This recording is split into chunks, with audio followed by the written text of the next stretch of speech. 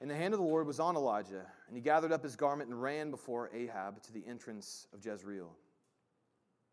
Ahab told Jezebel all that Elijah had done, and how he had killed all the prophets with a sword. And then Jezebel sent a messenger to Elijah, saying, "So may the gods do to me, and more also, if I do not make your life as the life of one of them by this time tomorrow." Then Elijah was afraid, and he arose and ran for his life, and came to Beersheba, which belongs to Judah, and left his servant there. This is the word of the Lord. You may be seated. Thanks, Tim. Let me add a welcome myself. If you are new here, my name is Andrew. I'm one of the pastors here, and I do want to actually echo Tim's encouragement to you to invite Naya into your home for a dinner meal together. As someone who was a resident myself and came to this place, I didn't even come to Christ Community new. I had some history here, but it's just such an encouraging thing for her, and that's our responsibility as a congregation for her as a resident. So I do encourage you to invite her over. That'll be a real nurturing thing for her.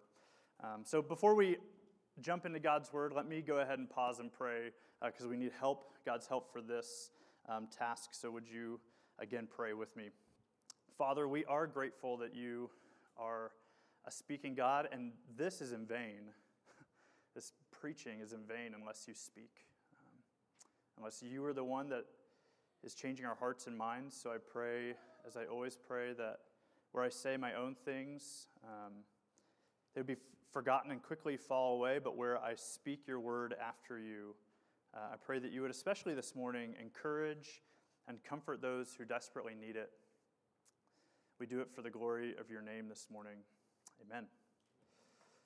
Well, our family is about 6 weeks away from adding another little girl to the mix. Beth is due at the end of August, and we're starting to feel the stress of that day as it sort of quickly approaches.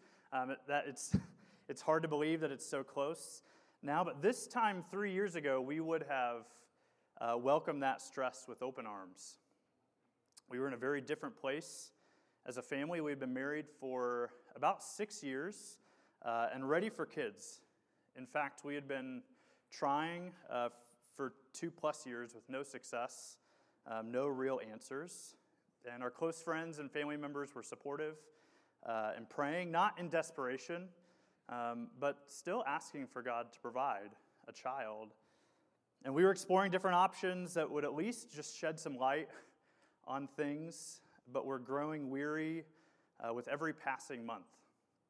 We were just tired. And some of you know, some of you have been there too. And then finally, it happened, right?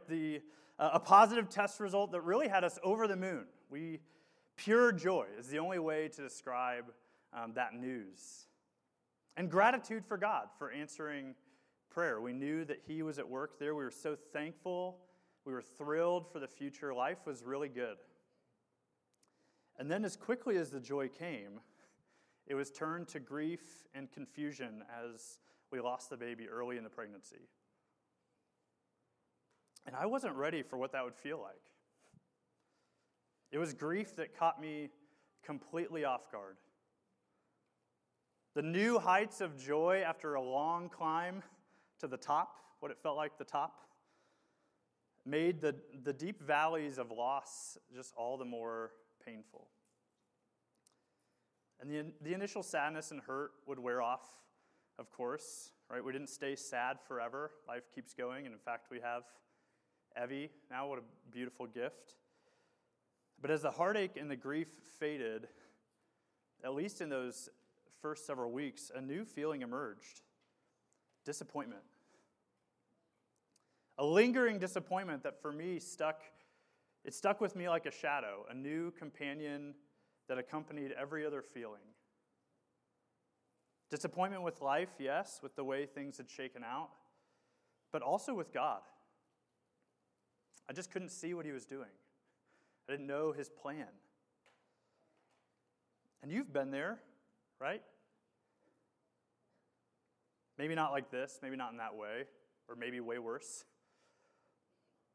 But you've been disappointed with God, haven't you? If you've walked with Jesus for any length of time, if you've lived long enough to glimpse the brokenness of this world, then of course God has disappointed you. Right? Disappointment happens when our expectations and reality don't line up. And we have such high expectations of God. Rightfully so. He is God. But maybe you're new at following Jesus. Maybe this is new for you.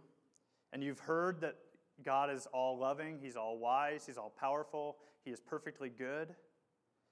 He died for you, He came out of the ground alive for you, but your relationships are failing.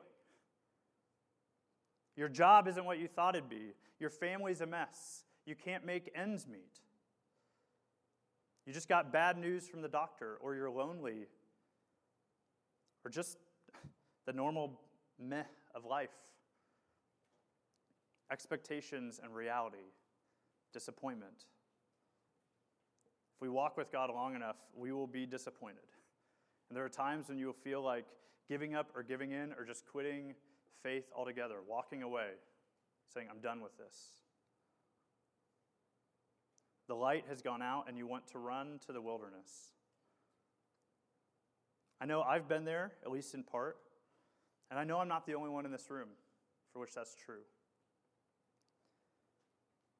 We've been walking with Elijah this summer, a prophet from the Old Testament during one of the ugliest times for God's people. Right? Israel has rejected Yahweh, their God, and we're serving another god, Baal, a false god, as we saw last week.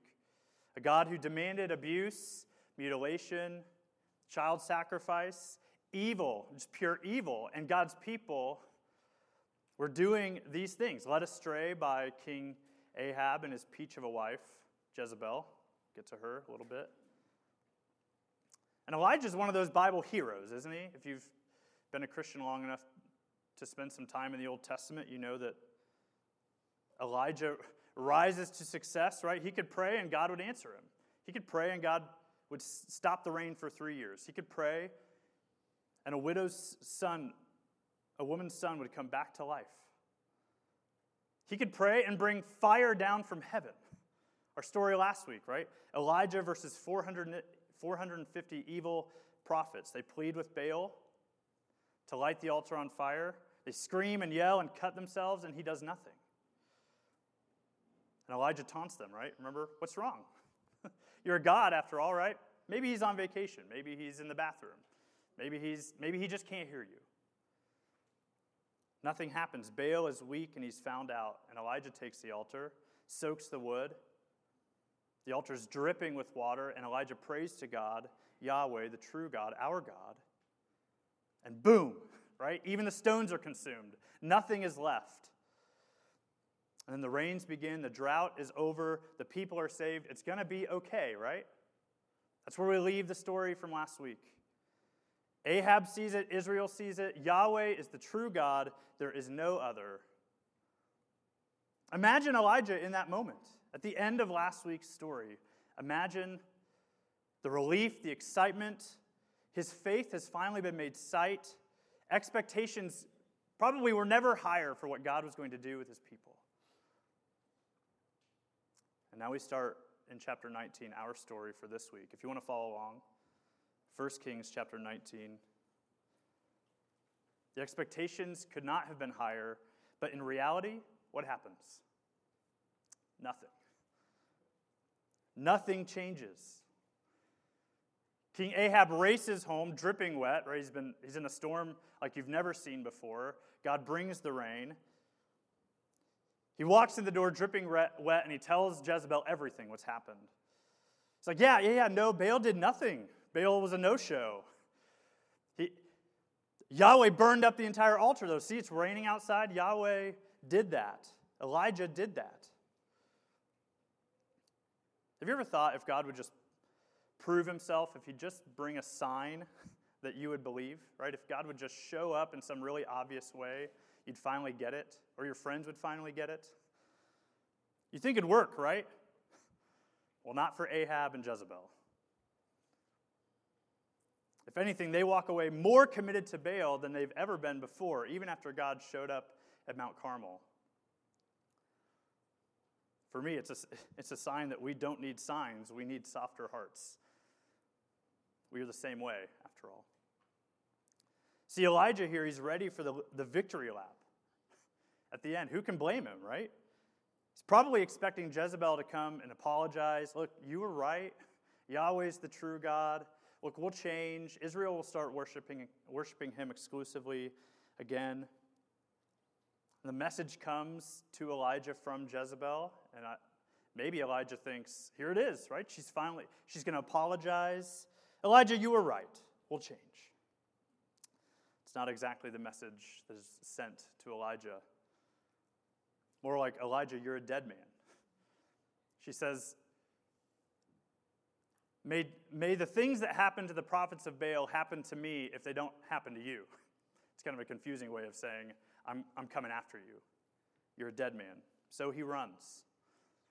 He runs for the wilderness, the badlands of Israel. And you can't miss this in the story. And frankly, we don't need this story necessarily to know this is true. You already know if you walk with God, in your walk with God, sometimes God will fail your expectations. Unmet expectations will leave you disappointed. Sometimes God will fail our expectations. You believe God should do X. This is what I want, God. This is what I need. God, this is what you promised that you're going to do. And instead, he does nothing. Or what feels like nothing. Or he actually does Y instead of X. And you can't figure it out. We're left wondering, did I do something wrong? Did I miss the memo somewhere? God, don't you love me? Why, God? And I think sometimes the closer you are to God, the more it hurts. Like if you're not a Christian and something bad happens, you might be mad at God, but it's different. It's hard to be really upset with someone that you're not very close to. But if you know God, really know him, walking with him, faithfully obedient, not perfectly obedient, but faithful. You've been following him for a long time, and then the bottom falls out. It almost hurts more, doesn't it? And that's where Elijah is at this point. He is done. The light has gone out. If this is what following you looks like, God, I'm done. I've had enough. Was all of that just for nothing? Verses 3 and 4. It says, Then he was afraid, and he arose and ran for his life and came to Beersheba, which belongs to Judah, and left his servant there. But he himself went a day's journey into the wilderness and came and sat down under a broom tree. And he asked that he might die, saying, It is enough now. O Lord, take my life, for I am no better than my father's. He says, I'm a failure. I'm no better than the prophets who tried and failed before me. Not good enough. See, sometimes we're disappointed because reality doesn't line up with our expectations, even reasonable ones, of God, of others. But other times we find ourselves struggling with discouragement that is rooted in our own sense of failure.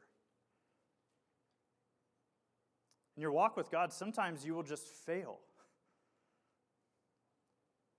And personal failure will leave you discouraged. Elijah's struggling here, and there is definitely disappointment with God. This isn't the way it was supposed to go. It's not what he bargained for. This isn't good enough. God, I thought you were supposed to come through, to turn the hearts of your people away from false worship and to yourself. But he's also discouraged because he feels like a failure. So much so that he heads for the hills, independent here actually of God's instruction. Everywhere else that we've seen Elijah move so far, it says the word of the Lord came to him. The hand of the Lord was on Elijah. Here he just runs. He's failed to really turn the hearts of God's people. He's no better than his fathers. He gave it his all, and it wasn't good enough.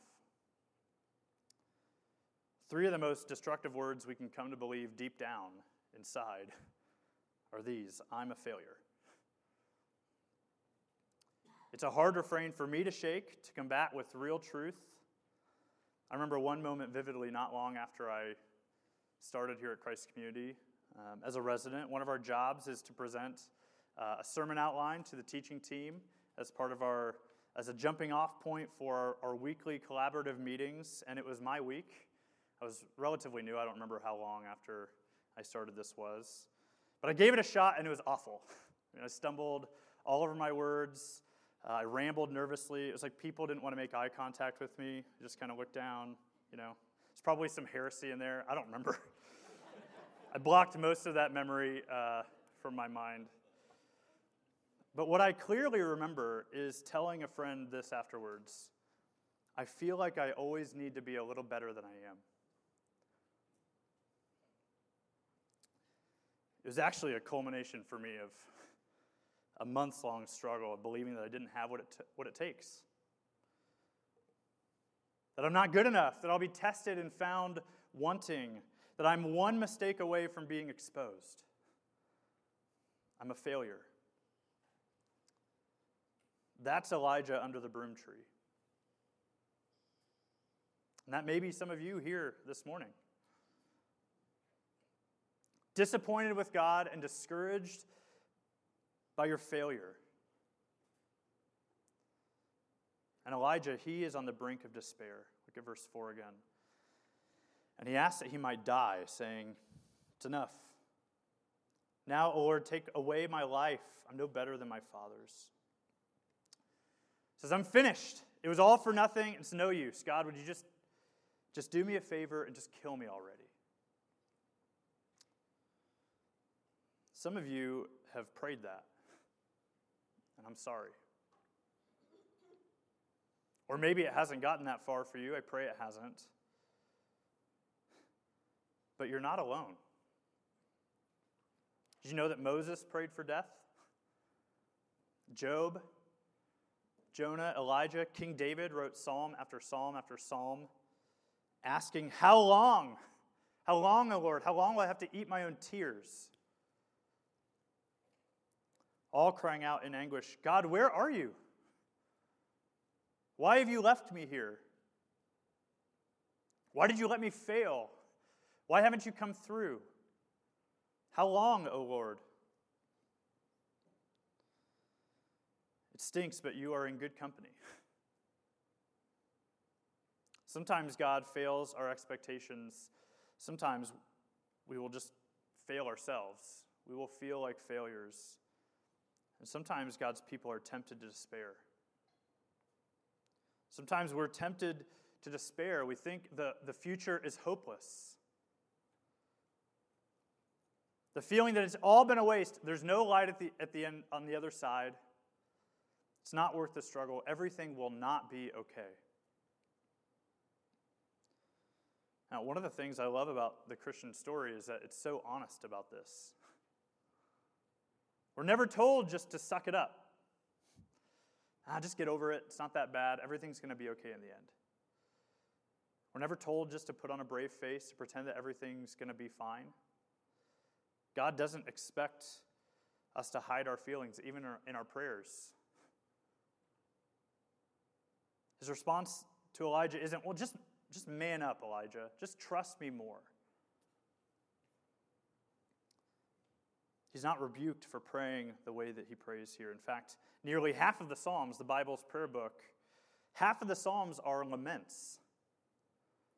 More than any other style of prayer, prayers of grief, of doubt, of fear, of suffering, of questioning, of disappointment, discouragement, and even despair. It's probably why in every Bible that I own, it just plops open to the Psalms. Not only does God invite these prayers from us, he actually gives us the words. He gives us words to express these deep feelings. No other religion does that. No other faith is so honest. G.K. Chesterton said this, I found only one religion which dared to go down with me into the depths of myself. So have you told God how you feel? In your moments of deepest disappointment or discouragement or even despair, he can take it. You don't have to hide from him. He already knows, and he wants you to express it to him. You might even find just a little more trust there if you do. And I know when the light goes out, the last thing you want to do is to pray, but you have to tell him. And if you find yourself in a place of despair, don't carry it alone. We want to help. We want to carry it with you. You won't find a prayer more honest than this one. God, would you just kill me already? Now think of all the prayers of Elijah that God has already said yes to. In the New Testament, Elijah is set up as the example of the person who prays and gets what he wants. But not here. God has said yes, yes, yes. But to this prayer, God says no. In fact, ironically, Elijah will be one of the few people in all of Scripture to never die. God never answers this prayer for Elijah. Jezebel has sent to Elijah a messenger of death, and now God sends Elijah an angel, a messenger of life. Look at verses 5 and 6. And he lay down and slept under a broom tree. And behold, an angel touched him and said to him, "Arise and eat." And he looked, and behold, there was at his head a cake baked on hot stones and a jar of water. And he ate and drank and lay down again. So disappointed, discouraged, even despairing, Elijah prays for death, and God gives him a nap and a snack. Basically treats him like a toddler, right? It sounds like yesterday afternoon in our house. If a toddler is melting down, you give them a snack and then a nap, right? But God's not being patronizing here. He's a good father, just like good parents give their children what they need in those moments. Even when it's as simple as a little food and a little rest, God is a good father here. He knows we're just human, right? Creatures, dependent, fragile. Even Elijah, he's not a superhero. We need. And so God gives. He doesn't give Elijah what he wants here, but he does give him what he needs. And he does, in fact, know what's best. Look again at verse 7. See his tenderness. Right, the angel of the Lord came again a second time and touched him and said, "Arise and eat, for the journey is too great for you." God says, I know this journey is too much. You're right, Elijah. It's too hard. You can't do this. You are too weak. You can't do it on your own. The journey ahead is too great for you. God wants to say the same thing to many of us. Friends, what you're facing right now, or will one day face when it all hits the fan, it's too great for you. Your infertility, your struggling marriage, your loneliness or depression, your failing body or your spouse's failing body, your addictions and temptations, your struggles at work, raising children, caring for aging parents, doing both at the same time. It's too great for you. We were never meant to have such fragile bodies. We were never meant to carry such wounded souls. Sin and death were never meant for this world. And you and I were never meant for a journey so great. God knows it's too much for you. So now what? Recognizing it's too much, does God just give up on Elijah? I'll go find someone else, someone with a little stronger faith, someone who can actually do this. No. Listen, unmet expectations will leave you disappointed. Failure will leave you discouraged. And chances are sometimes you will feel like you have nothing left but your own despair. But God will never leave you. Never does God give up on us. God shows up. He tells him no. The answer to Elijah's prayer is no. He feeds him. He gives him a nap twice. then he sends him on his next mission. Listen, your disappointment, your discouragement, even your despair, it doesn't disqualify you. There may be times when you feel like you might be done with God, but he is not done with you. He still has work for Elijah. He still has work for you. So, listen, if you just take one thing away this morning, I hope it's this. God will let you suffer. He may even take you there, but he will never leave you. Will that be enough? For Elijah, it was.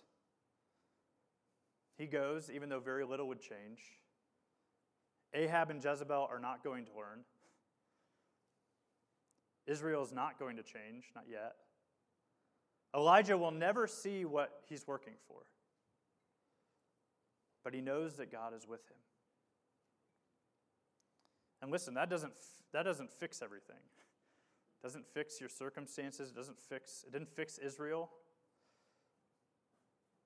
But one day God wouldn't just send a prophet. One day it wouldn't just be an angel, a messenger who comes to give life. God himself would actually show up here with us. Which means our God doesn't just know that the journey is too great in theory. He doesn't just know as an observer of his creation. He doesn't just know in theory that the journey is too great or that life is too broken. He has lived it. Whatever you feel, Jesus has felt. Betrayal, abandonment, disappointment, temptation, loss, even death. He knows. He knows what it's like to pray and be told, too. We covered that not too long ago. Jesus agonized with God in the garden, pleading with him that the cup would pass, right? Elijah here pleads for death, but was given life. Jesus, he pleads for life. He says, "Let this cup pass from me. It is too much." But willingly, he receives death, that we might live. Jesus, in fact, was abandoned by his Father, right? He says, "My God," from the cross, my God, why have you forsaken me? Why have you turned your back on me?" He was forsaken so that you and I would never have to be abandoned by God. God will never leave you. And imagine the weight of the cross. Imagine feeling in a single moment every disappointment of your life, all at once. Every bit of loneliness, fear, depression, illness, all at once. Every hurt from another person, every despair, every bit of shame and guilt and regret. Imagine feeling all of that for your entire life in a single moment. It would crush you. Elijah under the broom tree, this is nothing compared to Jesus hanging on the cross. But that's what he did. He took all of our ugliness. He felt it all as he hung on the cross, the light of the world snuffed out. So no matter what you feel, no matter how dark it gets, no matter how disappointed or discouraged or despairing, if we believe in the cross, we can never doubt God's love for us. Not really. But he didn't just suffer with us. He promises to remove it all, right? To bear it himself. And he rose again to one day make all the sad things come untrue. Once and for all. To restore everything that's been broken, to make it new. Listen, the journey is too great for you, it's too great for me, but it is not too great for him. He longs to walk with you, yoked with you. And when you can no longer walk, he longs to walk for you. God will let you suffer, he will even take you there, but he will never leave you. Will that be enough for you? Of course, none of this is resolved for Elijah. He doesn't know what's next, good or bad. Yet, verse 8, He arose and ate and drank and went in the strength of that food 40 days and 40 nights to the Mount of God. Let's pray.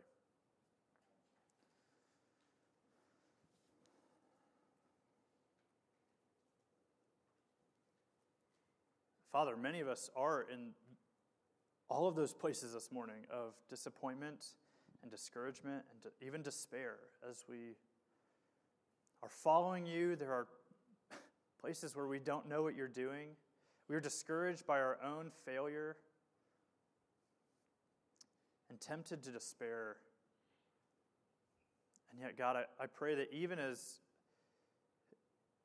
you don't offer a quick fix for any of those things, you do meet our deepest needs, and you promise to always be with us. Thank you that we have a rescuer who has walked in our shoes and has taken our place. I pray even now as we continue to worship that we would commit our lives to Jesus, the one who didn't just sit under a broom tree for us, but hung on a cross and rose again. I pray this in his name. Amen.